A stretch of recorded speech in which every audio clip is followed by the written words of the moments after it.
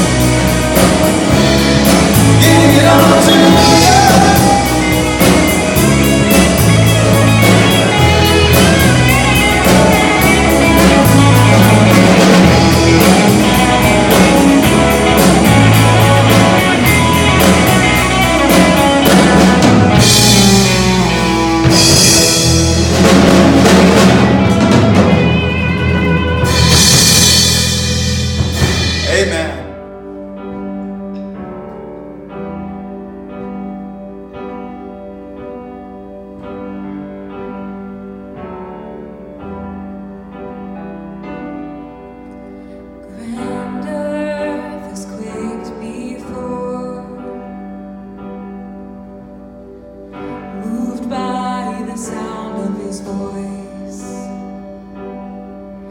and seas that are shaken and stirred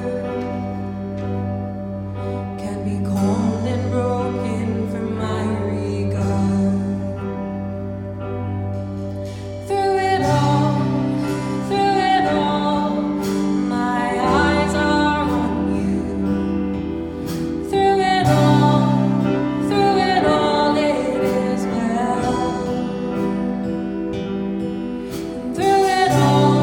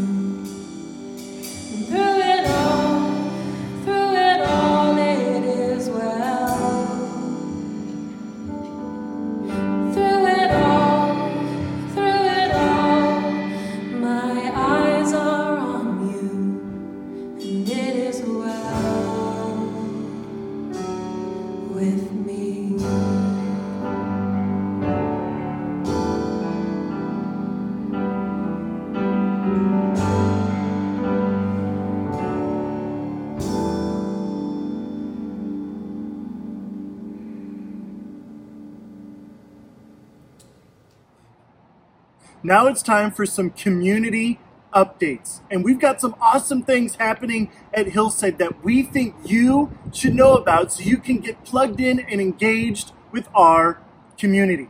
The first thing is we are going to be doing a movie discussion around the movie Just Mercy. It's based on a true story. It is available through June 30th to stream for free on platforms like Apple TV or Amazon Prime, even on Google, I believe. I'm not much of a Google person.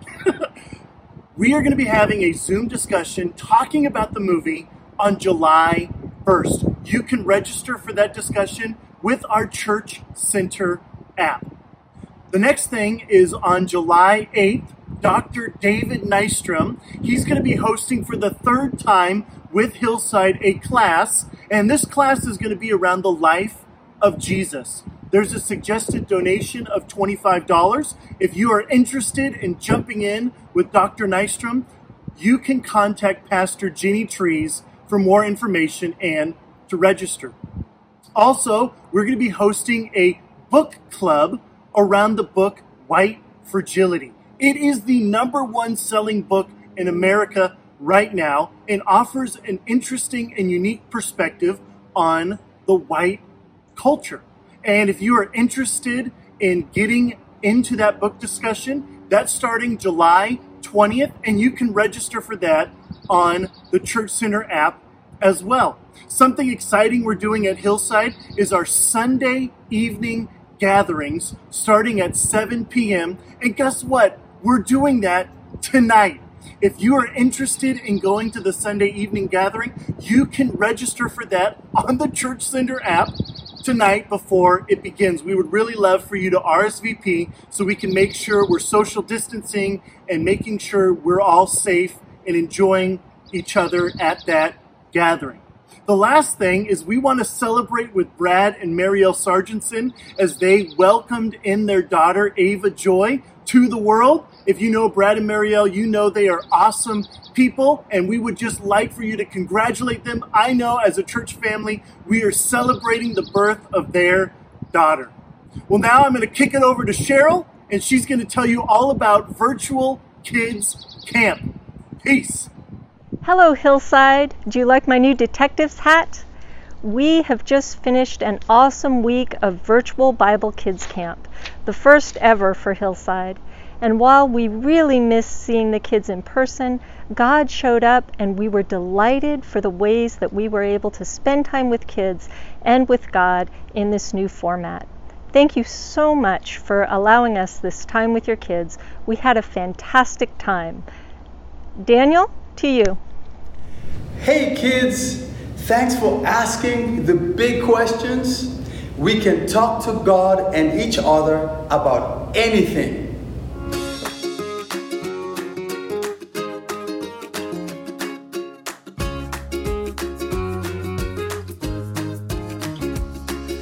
Thanks for asking questions, you know I have them too.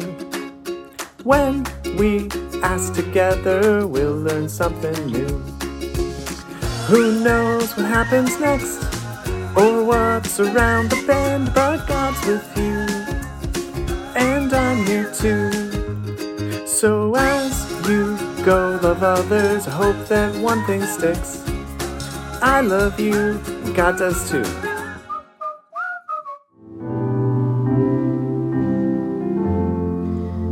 Exodus 32, 1 through 6, and 19 through 21. When the people saw that Moses was so long in coming down from the mountain, they gathered around Aaron and said, "Come, make us gods who will go before us. As for this fellow, Moses, who brought us up out of Egypt, we don't know what has happened to him." Aaron answered them, "Take off the gold earrings that your wives, your sons, and your daughters are wearing, and bring them to me." So all the people took off their earrings and brought them to Aaron. He took what they had handed him and made it into an idol cast in the shape of a calf, fashioning it with a tool. Then they said, "These are your gods, Israel, who brought you up out of Egypt." When Aaron saw this, he built an altar in front of the calf and announced, Tomorrow there will be a festival to the Lord. So the next day, the people rose early and sacrificed burnt offerings and presented fellowship offerings. Afterwards, they sat down to eat and drink and got up to indulge in revelry. When Moses approached the camp and saw the calf and the dancing, his anger burned, and he threw the tablets out of his hands, breaking them to pieces at the foot of the mountain. And he took the calf the people had made and burned it in the fire. Then he ground it to a powder, scattered it on the water, and made the Israelites drink it. He said to Aaron, "What did these people do to you that you led them into such great sin?"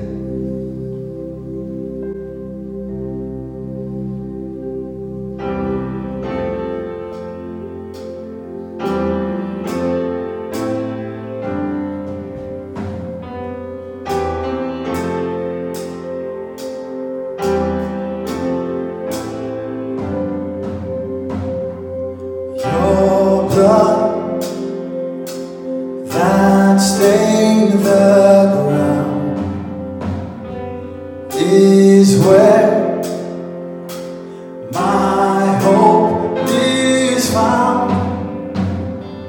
Your scars caused by my sin is where my life begins. Oh, how great is your love. Oh, how great is your love for me. Oh, how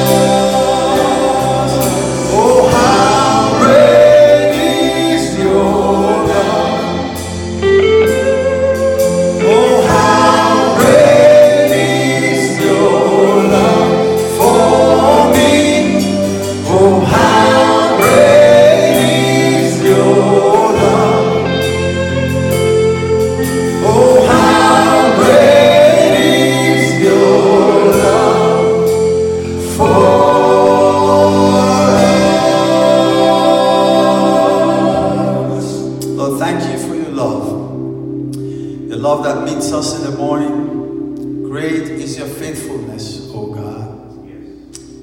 Your love that comes and lifts us up when we're down. Your love that encourages us, that tells us that we are your sons and daughters.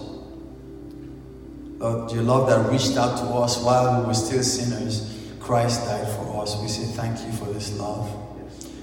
So God, today as we sit and listen to your servant Jane as she speaks to us, God, let your word come out with power and strength and touch our hearts. And Lord, just use her. Pray that you strengthen her. Speak through her, we pray.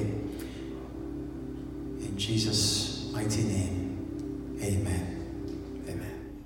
Hi, my friends. Well, change of preacher this week and a change of pace. You know, I've been enjoying these little staying connected videos that we've been putting out, the staff, just ways of giving little messages and updates, and it's been kind of fun. So when Jonathan asked if I could preach, I said, well, sure, if everybody's okay with a 5-minute sermon. So, well, I digged it a little bit deeper this time, so I think maybe I'll go a little bit longer than 5 minutes. I hope you're okay with that. I'd like to go back to our scripture that we heard read earlier this morning from Exodus 32.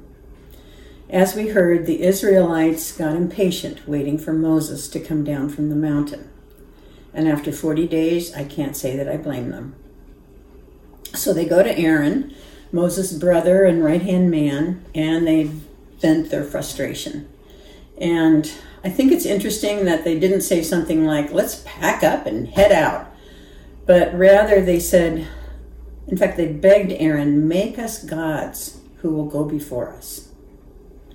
They still had much to learn about Yahweh, the God of Israel, but they knew they needed something or someone greater than they were in order to get them out of the desert and into the promised land.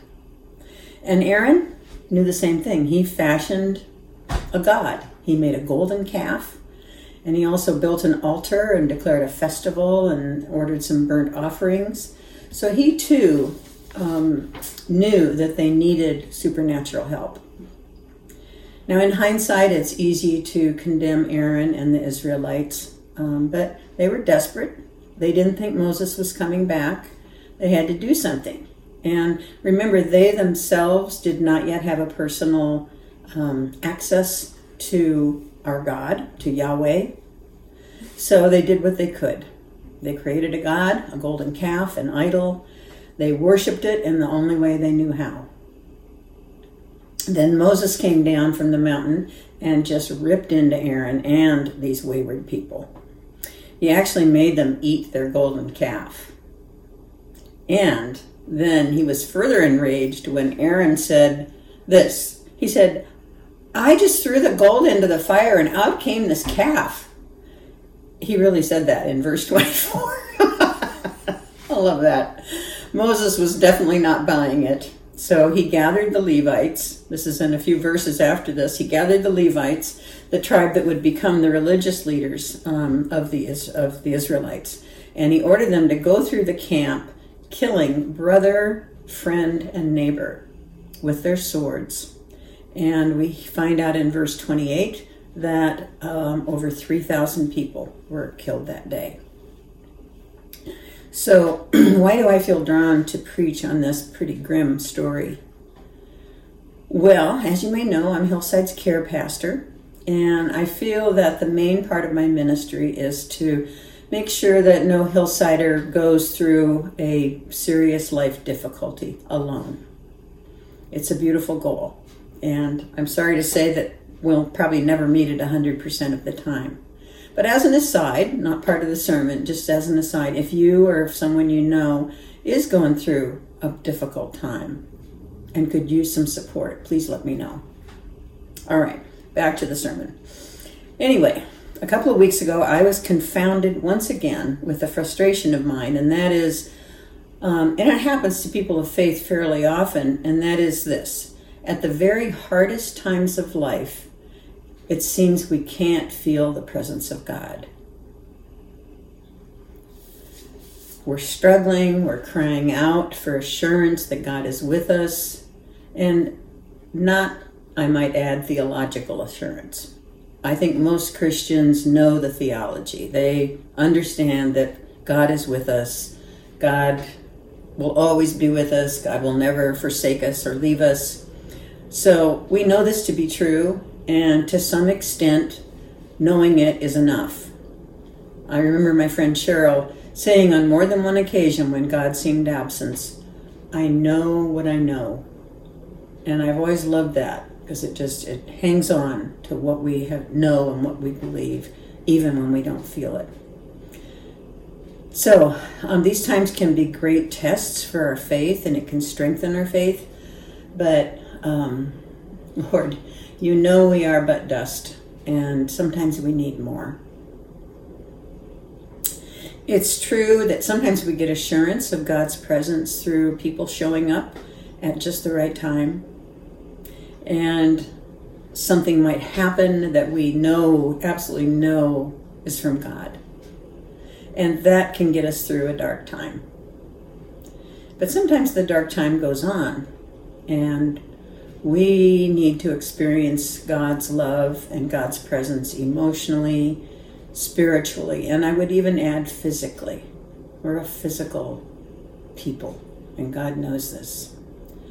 So I'm not talking about all of us and all the time, but certainly this need to feel God's presence is real, and it happens to most of us some of the time. Those times when we ask, where are you, God? And this brings me back to Moses' brother Aaron. I'm pretty sure that at some point during those 40 days, he cried out, where are you, God? Or more likely, he said, where are you, Moses? Since Aaron and the rest of the Israelites didn't have access to God the way Moses did. Moses was the intermediary at that time. I mean, really, Aaron could have used some assurance that he wasn't forgotten, that he wasn't being left alone with this unruly people. I was thinking maybe Moses could have sent Joshua down, after a couple of weeks just to give him a progress report or a little encouragement. But no, that didn't happen. So that was Aaron's experience. Now Moses, on the other hand, well, he pretty much walked into God's full-on presence whenever. Starting with the burning bush in Exodus 3, he continued meeting with God in cloud, in the smoke, in the tent of meeting, pretty much any time.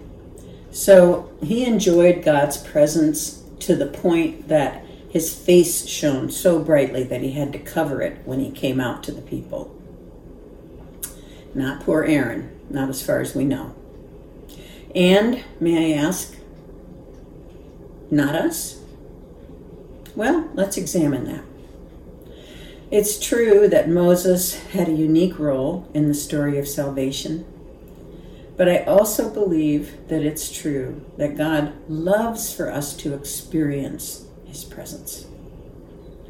We may not get knocked to the ground like Paul did or have a wild dream like Peter did, but we know that Christian mystics who focused on this did experience the presence of God. We see that in their writings. And so did some who were not so mystical, like Brother Lawrence. He actually experienced God's presence while he was doing the dishes. So, how might we go about this? The first thing and the most important thing, I think, to say is that feeling God's presence is a grace, a gift. And it is sometimes granted, and it is sometimes not.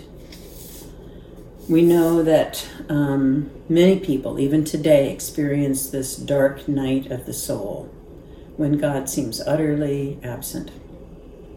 And we are very grateful that that is not the norm. So, first of all, experiencing God's presence is a gift. The second most important thing to know, I think, is that we can do something to help ourselves receive that gift when it is granted. Now, I'm talking about those times in our life when our prayers consist largely of help, or where are you? Times when fasting is probably not going to happen because chocolate chip cookies and popcorn are the only thing holding us together. But we're still desperate to feel God's presence and love. So the first thing we can do is simply ask God for the grace, the gift of feeling his presence, experiencing, knowing he's there. And then we proceed on the assumption that God wants to grant that request. But understand that there is often something in the way of us receiving that, something blocking our ability to receive the gift. And that, I believe, is our inability to be still inside. God has graciously told us what to do in order to know him. In Psalm 46:10, it famously says, "Be still and know that I am God." But while we can sometimes still our body, we struggle to still our mind, to quiet our thoughts, to hear God's gentle whisper like Elijah did. I confess that I am totally baffled that we don't make learning how to do this a priority in the church. The world has embraced mindfulness and meditation, and the ancient church actually invented these practices. But I'm not an expert, and I'm not here to teach spiritual practices. I just want to help us wrestle our way out of the darkness before we ourselves start building an idol. So, and I have learned two things that I think, that I know have helped me and that I think could help you. So let me share those. First of all, we need to understand that the mind, our mind, is a wild thing, full of thoughts and emotions, full of anxieties and hopes and worries and all manner of things. So our mind is wonderfully made to hold all those things, but it is not made to be still. For that, we need to be able to ignore our mind and its all-powerful busyness. That's what it means to be still. So when we learn how to ignore the mind or just observe it from a distance, we enter this wonderful place called conscious awareness. Another way of saying it is that we become keenly aware of the very present moment and nothing else. An image might be helpful here if this is an idea that's new to you. Picture a little circle with that's just chock full of thoughts and emotions and all kinds of stuff. And it's got theologies in there, knowledge is in there, also our anxieties and our worries and all those things.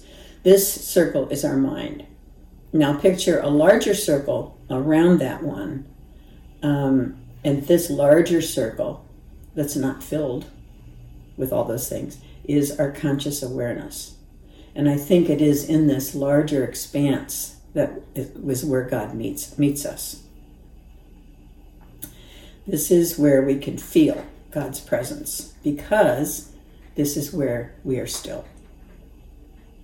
So to sum it up, this first thing I wanted to share with you is that the mind is often our obstacle in experiencing the presence of God. So how do we deal with that obstacle? And this leads me to the second thing that I've learned. And the second thing is this. It's easier to ignore the mind when you're exhausted. So, I don't have any studies to support that, but if you think about it, I'm guessing you have experienced this also. So, think of the things your friends suggest when they are trying to help you conquer your anxiety or to get out of a funk or to manage your grief. Probably three of the most common are to get outside in nature, to walk, to breathe. That's a good one.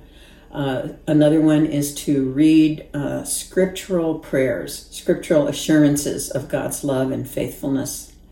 And a third one that I'll mention is to write in your journal. Some people love that. Some people find it wonderfully helpful and others do not. Now, there are more, I'm sure, but you have probably tried some or all of these three, and you know that sometimes they work and sometimes they don't. So I want to add a suggestion to all of these that I think can make a big difference. And that is this. Do whatever one. Do it and keep doing it until you feel different.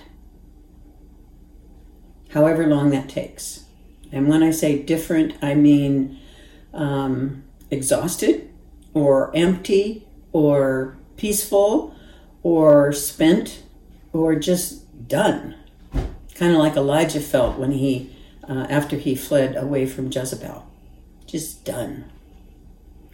For example, here's one. Go outside and walk and breathe and listen and look at the sky and breathe some more and walk some more and just keep doing that until you notice that you feel different.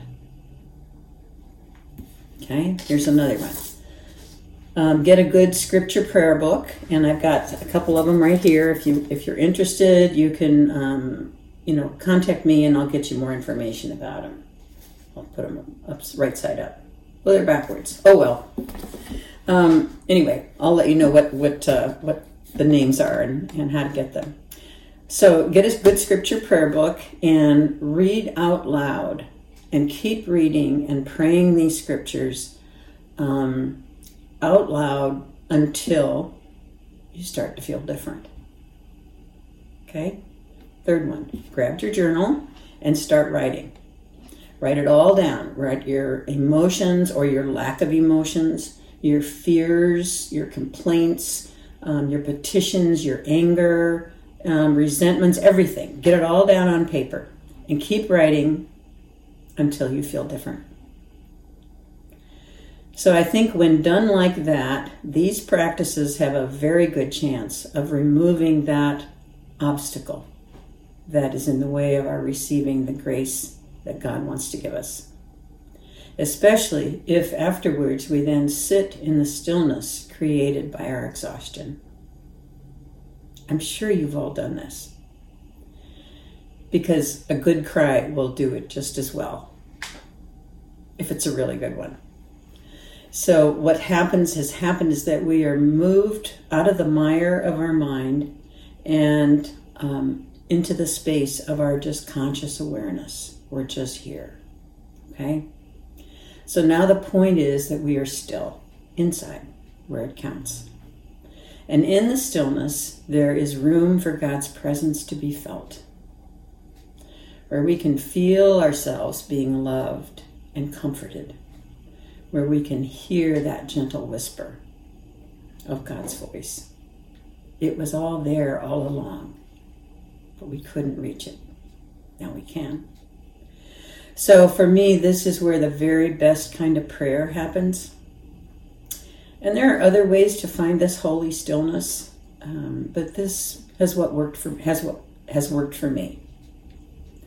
Now, if we don't find a way to experience the deep, reassuring love of God, we ourselves run the risk of turning to something else, because that's a big need. We might turn to fashioning our own golden calf, like the Israelites did. So the very, very, very good news is that the same God that Aaron and Moses served is now accessible to you and to me through the work of Jesus on the cross and the indwelling Holy Spirit. Of the two brothers, Moses and Aaron, one experienced God's presence intimately. The other did not. They didn't have a choice. That was the way it was. But we do have a choice. I want to encourage us to regularly seek to experience God's presence, and not just when we're troubled, because it comes easier if you've been practicing at other times. And now I want to assure you that I'm a big fan of good theology. I love it. I think scripture-based knowledge of God is absolutely necessary. But so is the actual experience of God's presence. When words are unnecessary and even thoughts melt away as we allow the Holy One to love us.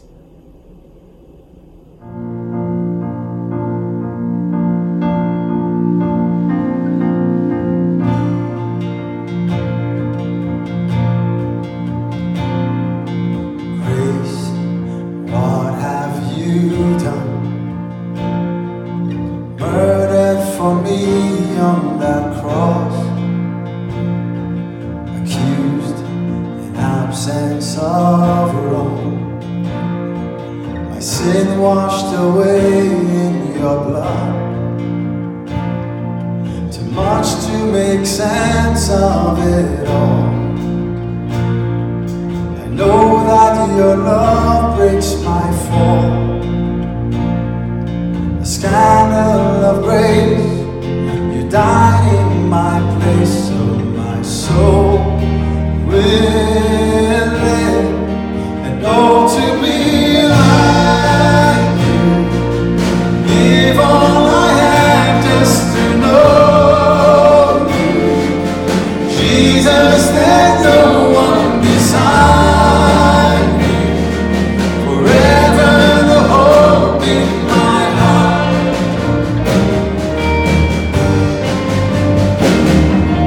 Death, where is your sting? Your power is as dead as my sin. The cross has taught me to live, and mercy my heart now to sing. The day and its struggle shall come.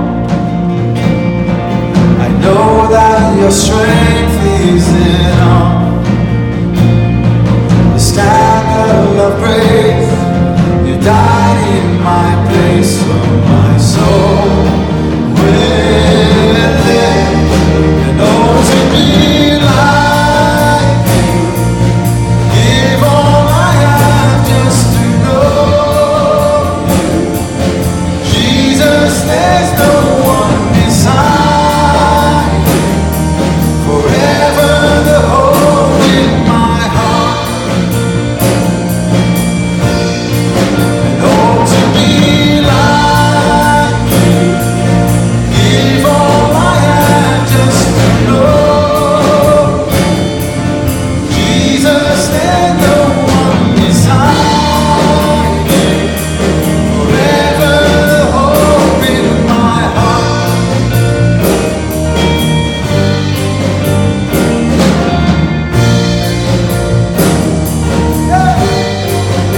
And it's all because of you, Jesus.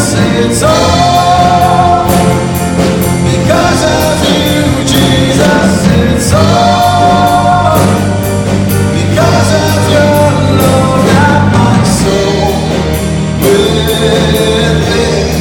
And oh, to be like you, give all I have just to know you. Jesus, there's no one beside you. Forever the hope in my heart. Oh, to be like you, give all I have just to know you. Jesus, there's no one beside you. Forever the hope in my heart. Do that one more time. Come on, just the voices. And oh, to be like you, give all I have just to know you. Jesus, there's no one beside you. Forever the hope in my heart. And now, may you find stillness and the grace of God's loving presence. And may you shine with the love that God has for you. And may you radiate that love into the world that so badly needs it. Go with God, my friends.